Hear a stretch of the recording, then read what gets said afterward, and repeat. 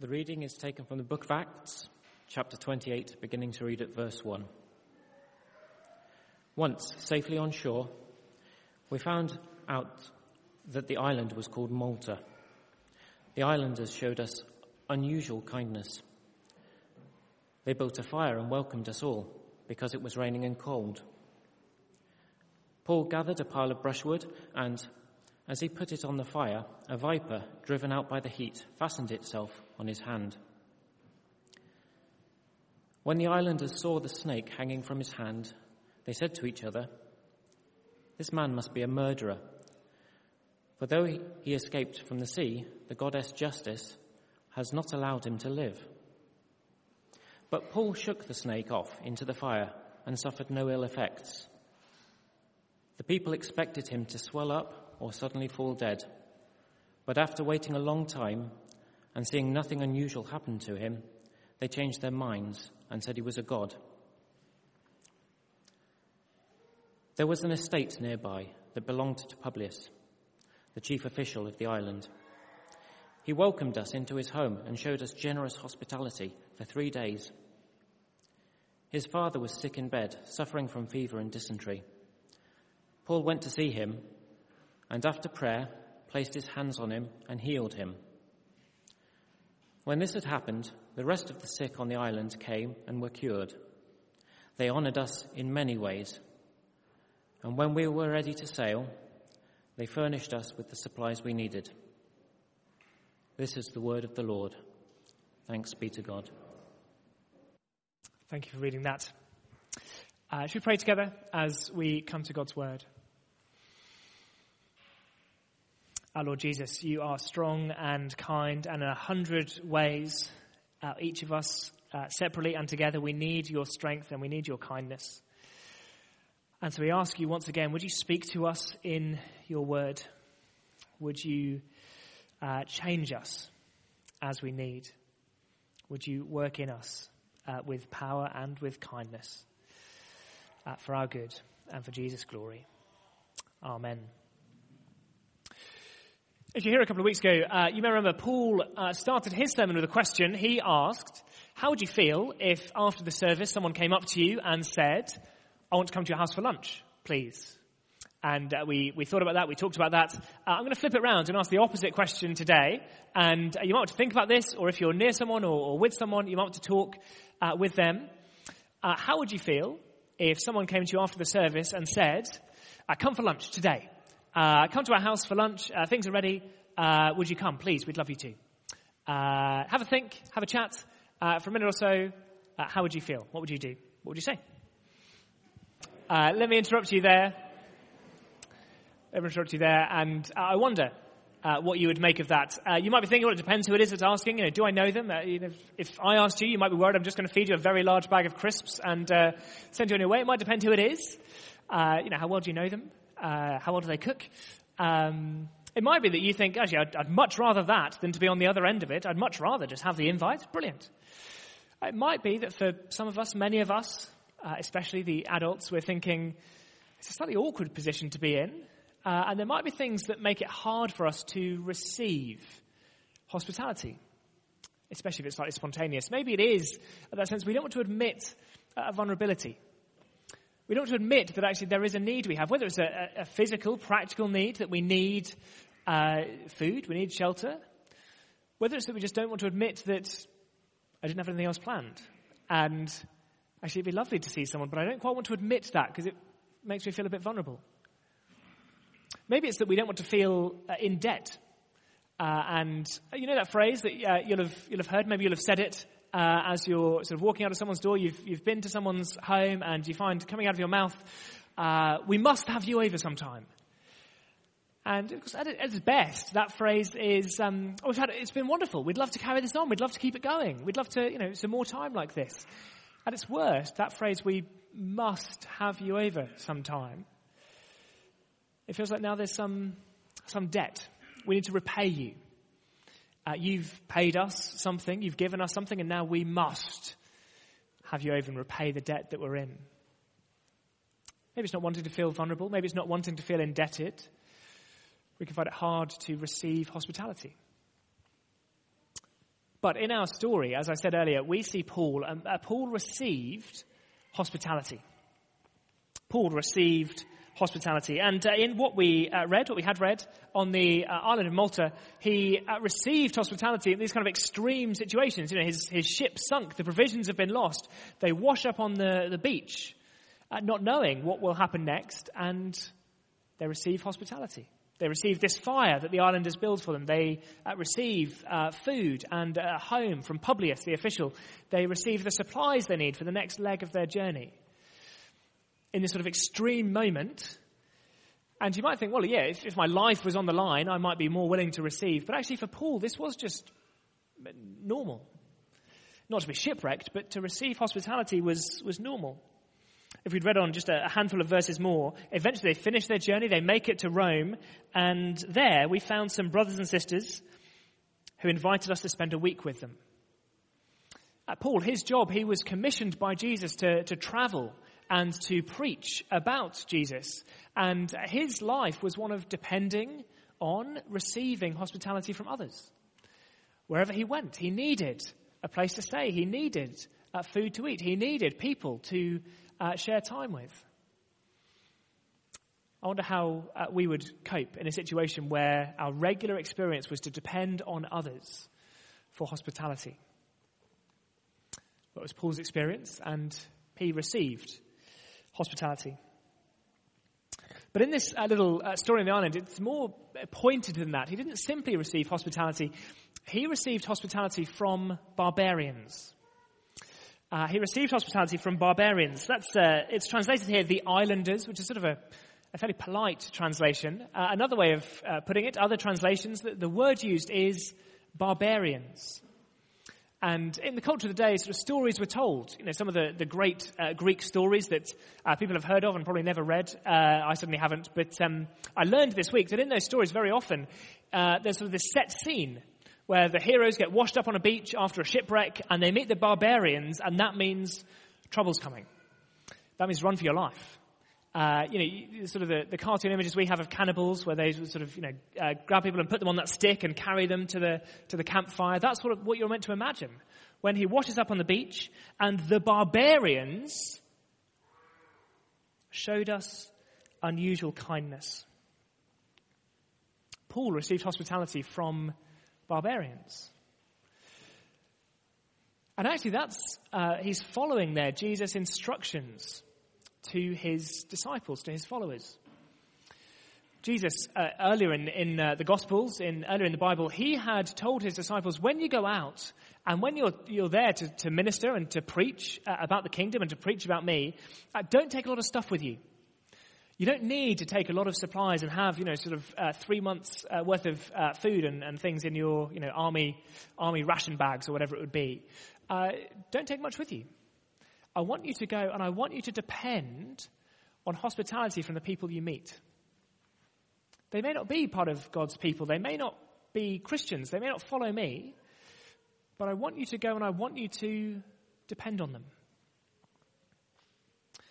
Because there's a danger as Christians. We get used to thinking we have something that other people need. And that is true in that we have Jesus, and in him there is forgiveness and adoption and new life and a new start and a new future to look forward to. 1,000 reasons, as we sung earlier, to thank him. 1,000 blessings found in him.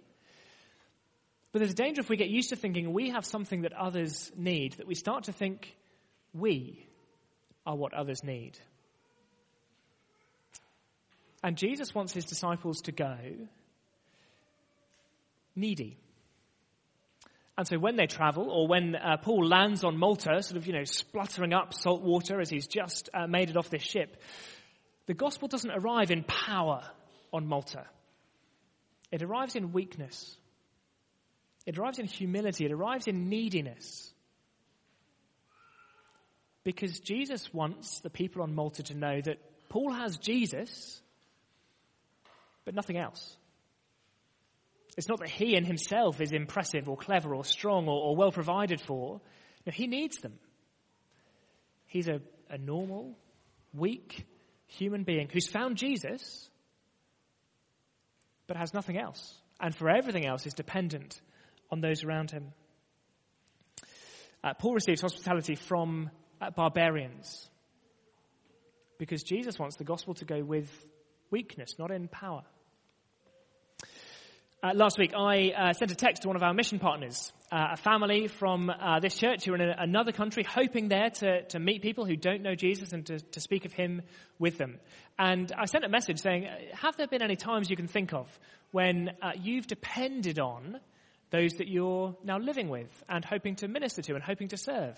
And it was about 20 minutes later, I got a pretty long message like, we can think of some examples. Let me just read you two. One time, one of our kids cut their knee, and Mum went to look for something to stop the bleeding. And while she was gone, an old lady scooped up the kid in her lap, stroked her hair, and gave her roasted peanuts she'd just prepared on her charcoal fire. The kid stopped crying and felt so loved by this act. Another time, on two occasions actually, after a hospital visit or after surgery, there was a steady stream of unannounced visitors to our house, bringing hot food and wanting to sit and hear about what had happened. And, that message, other examples in that message, and then it ends by saying there are more that we could tell. And that family could have come with a stance of, we don't need you. We're here to help you. We're here because you need us. We come from a place, we have the NHS.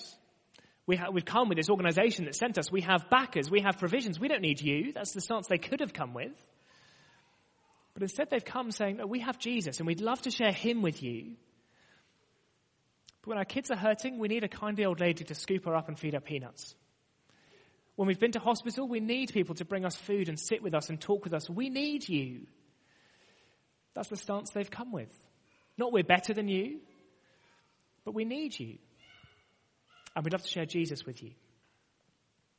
Paul was willing to receive hospitality from barbarians. He didn't think that would make the gospel look weak. He didn't think that would make Jesus look weak. He was willing to look weak so that Jesus would shine.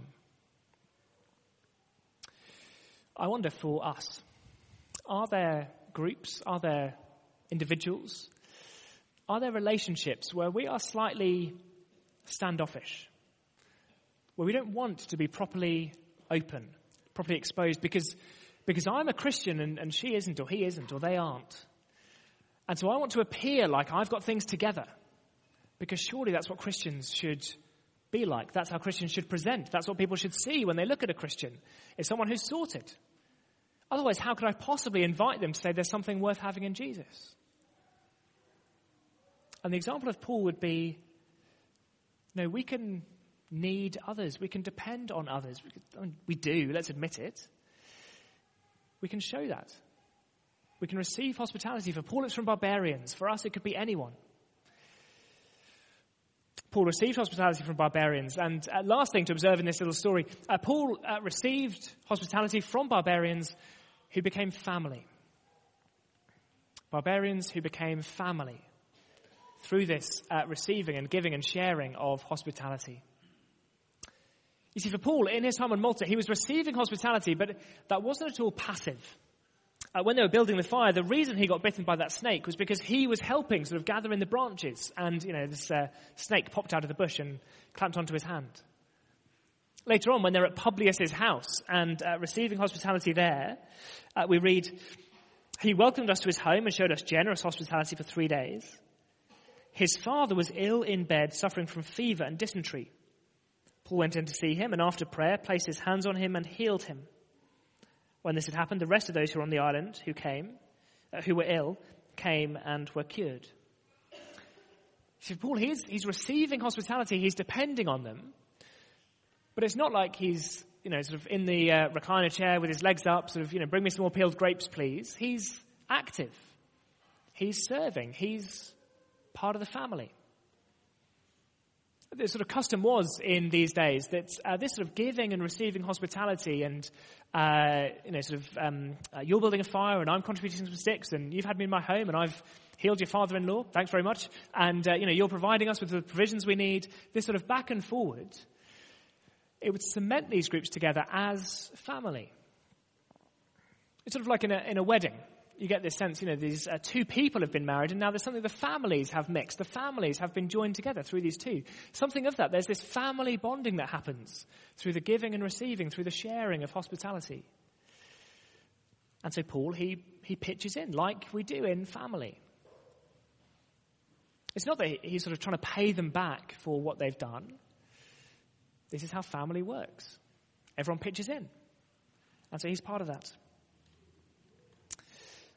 Now for them, it almost became this formal relationship that they became family together, and the sort of obligations that came with that. For us, probably it wouldn't be that formal. But can we think of hospitality as a thing that makes us family together? What would that mean if we're receiving hospitality, if we're in someone's home, if they've invited us in? What might it mean to go and not just think, well, I'm a guest, I'm here to be served, I'm here to receive, but to think, by this, in a sense, I've become part of the family, part of the household. I belong here. How might that change our attitude? Maybe it means that if there are kids or teenagers at the table, we make sure we're chatting with them. We're part of the family, not ignoring them and leaving them, just talking to the adults. Maybe it's to pray. I remember this was a few years ago, but it stuck in my head vividly. We had some people over for a meal together, my wife and I think, before we had kids. And at the end of the night, they were on the doorstep, and one of them just said, "Can we pray for you?" And I didn't give us a chance to say yes or no. There were hands on our shoulders, and they were praying for us for a couple of minutes, and then they walked off into the night. And we felt so touched by that. Here they were, not just sort of passively receiving, but they loved us. They wanted to bless us. Maybe it is that you're in someone's home and you see, here's a way I could muck in. Here's a job that needs doing. On the flip side, if we are receiving people, if we're showing hospitality to others, they're in our home, are we willing to take the step beyond seeing them as a guest to seeing them as family? Here's one test. When someone says, "Can I help with the washing up?" What do you say? What do you think? What do you feel? I heard a yes there. There we are.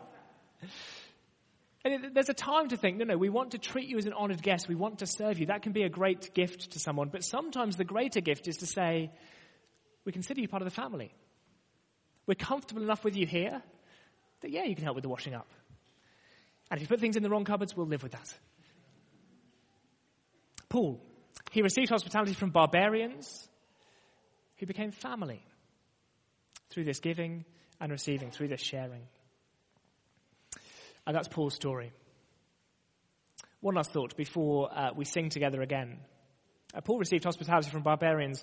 Ultimately, as you read the book of Acts, Paul received this hospitality from Jesus. It was from Jesus. In the previous chapter, they're on a ship and this storm comes in, and they've been in the storm for days, and everyone's starting to fear, will they perish at sea? Will they lose their life? Are they going to throw people overboard to so that others can survive? It's getting pretty desperate, pretty grim. And we read this. After they'd gone a long time without food, Paul stood up before them and said, "Men, you should have taken my advice not to sail from Crete. Then you would have spared yourself this damage and loss. But now I urge you to keep up your courage, because not one of you will be lost, only the ship will be destroyed. Last night, an angel of the God to whom I belong and whom I serve stood beside me and said, 'Don't be afraid, Paul. You must stand trial before Caesar, and God has graciously given you the lives of all who sail with you. So keep up your courage, men, for I have faith in God that it will happen just as he told me.'" Paul has this promise from Jesus. In the midst of the storm, in the midst of the chaos, an angel comes to him and says, "You have to get to Rome, because I want you there to preach in the heart of the empire, and I'm going to get you there. I promise." And I wonder how Paul would have liked that promise to play out. That's great. Could we just stop the storm? Jesus, you have a line in that. Could we just stop the storm? I've seen you do it before, and we'll just sort of happily sail on. That'd be nice. And that's not how Jesus is planning to do it. Jesus plans to use a shipwreck and this sort of mob of barbarians and Publius and protection from the snake and the crisps that they load them up with at the end of the stay on the island. That's Jesus' plan. May not be what Paul would have chosen, what he would have planned. But having received this promise, Paul is able then to see all of that as coming from the hand of Jesus. And as he sees a barbarian reach into the bush and grab sticks to put on the fire, Paul sees in that the hand of Jesus providing for him. And as Publius opens the door and lays food on the table, Paul is able to see in that the hand of Jesus providing for him through all of these different means, all of these different situations and scenarios. The hand of Jesus providing for him. And now we don't have a promise that we will get to Rome, and after the year we've had, a city break seems a little unlikely, but we have a promise from Jesus that he'll bring us home. Home to him, home to a new creation, home to a feast, to enjoy his hospitality for eternity. That's the promise we have from Jesus. And who knows what hands he might use to get us there, whose hands he might use to provide for us. But in all of it, we should be able to see the hand of Jesus as he provides for us to bring us home. In every gift, from whatever source, through whatever channel, the hand of Jesus is reaching to us, leading us, feeding us, providing for us, bringing us home.